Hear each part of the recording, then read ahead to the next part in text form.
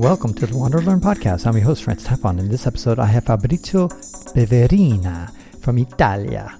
He and I met in Niger, in the capital, which is called Niamey, and both of us had cars that were stuck forever, literally for months, trying to get them fixed, different mechanics. We both tried this Portuguese mechanic. He was horrible.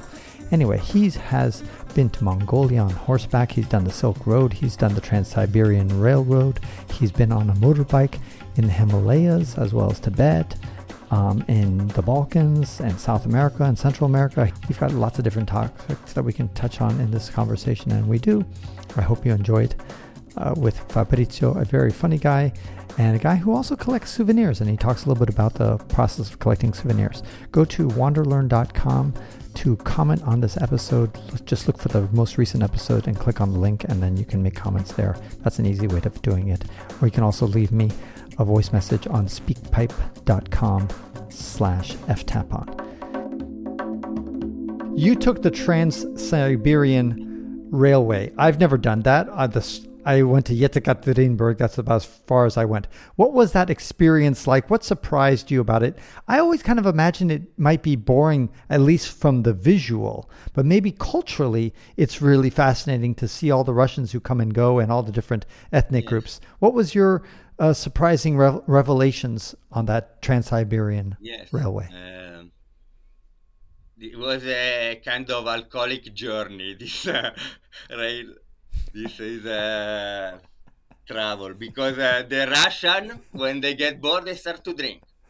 And for them, early morning breakfast with vodka is not a problem, So boom, every morning they arrive in my little room with their bottle of vodka. And then when I ask them, is that healthy? And they tell me, no, not that healthy, but if you drink a little bit of sour cream, sour yogurt, it's gonna be healthier. So drink a little bit of sour yogurt and a shot of vodka. Wow. Was a very, for my liver, was kind of tough 1 week on this train. But then I did a few stopover. This is alcoholic terrorism, They try to kill you with alcohol, you cannot refuse, they're nice, they want to share their way, but sometimes it's tough, What surprised you about that journey? This country is so big, and really the landscape practically doesn't change for days, and then you arrive in this little city that are always looking the same, the buildings are the same, all the Russian communism city, So, sometimes two places, the residential area is exactly the same, You don't remember. Last time I slept in the building E, at the side 3, everything is in block and number, and you don't remember. Yesterday I was in a different city, but look exactly the same like now. I don't remember in which block part I am anymore, It's so same, So built like a stamp. Bam, bam. That's why I imagined the Trans-Siberian as being a kind of a monotonous journey, because the scenery is a lot of just trees. It's relatively flat and occasional lakes or occasional river, but you've got the architecture is very similar, like you said. So that's why I kind of imagine it, and you're kind of confirming that. My other question that I had, which I was really curious about, is how was it doing tattoos in Africa? Yes, this was my project to like a cultural exchange, and so I was bringing their tattoo, and I want to learn their motive, their way of drawing on their skin. In Africa, most they do with scarification, because on the black skin, the scars are shining, so you can see them as a tattoo.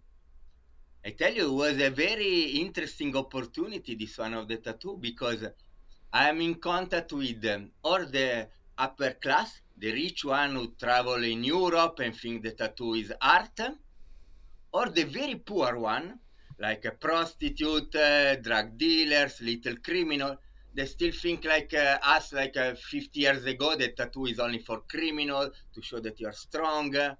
So I have the opportunity to see all the class of Africa, the super rich, the model, or the super poor, the prostitute. And then it was I see the generosity of sometimes of the very poor people. They have nothing, they are criminal, but they are very generous in Africa. Poverty doesn't mean that you always want something from the other. Sometimes they have a sort of dignity, especially in the tribe. They feel to be still warrior or something, so they don't accept without giving. So it was very interesting. For me, sometimes, when traveling and having a side project around traveling is good, because you explore the reality less as a tourist, but you have your own project. So you explore in a different way, like you were doing your videos and documentary, your book. So you are not just a simple tourist. You try to find a job. It's different. You are there for a different reason, not just taking pictures and see nice places. I interviewed Rolf Potts, who wrote a book called Souvenir. And I look behind you as we're doing this video call, and you have a lot of souvenirs from your travels. Tell us about the process, any kind of advice that you would give to people who are traveling and they want to send, they want to collect maybe a few souvenirs wherever they go, but they hesitate because they're like, well, I can't carry around this, I need to ship it back home and shipping is expensive. What kind of tips and advice would you give people on sending souvenirs home and how to find good ones? So sometimes in this country we visit are very cheap. So you feel like, wow, I can buy a beautiful carpet, a beautiful painting, a very cheap price, The problem is when you travel backpacking, yes, how can I carry all these things, So when I was doing backpacking, the best was every sometimes pack your things and ship it with the slowest way, you don't need, in my occasion, me, I was traveling long time. So, if we can take 2 months to go back home, doesn't bother me, The important is get.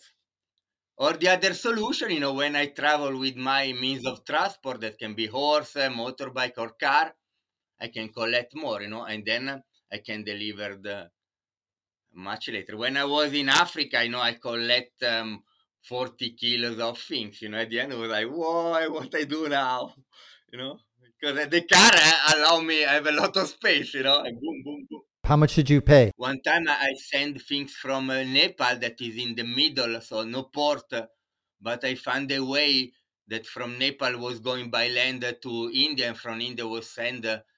It took 2 months to go home, but I spent maybe $100, and they sent paintings and big stuff, And I tell you, for me, souvenir is nice, it's like a physical memory, like a memory substantiated in something, it becomes real, it's there. It's not just a picture, it's just a memory, as an object that have his life, have a story behind, And that ends this episode of the Wander Learn podcast, where we explore travel, technology, and transformation. If you'd like to see the show notes with links to what we've talked about, go to wanderlearn.com and click on this episode. If you'd like to connect with me, just remember FTapon. That's my first initial and my last name. FTapon is always my social media username. My website is ftapon.com. Do you want to leave me an anonymous voicemail where you can make a comment or ask a question? Then go to speakpipe.com/ftapon. Furthermore, if you'd like to get rewarded for supporting my projects, then go to patreon.com/ftapon. That's where you can pick up some remarkable rewards for as little as $2 a month. Now, 5 quick favors. Number 1, subscribe to the Wander Learn podcast. 2, download it. 3, share it. 4, review it. And 5, sign up for my newsletter at wanderlearn.com. Our theme music was composed by Eric Stratman. This is Francis Tapon, encouraging you to wander and learn.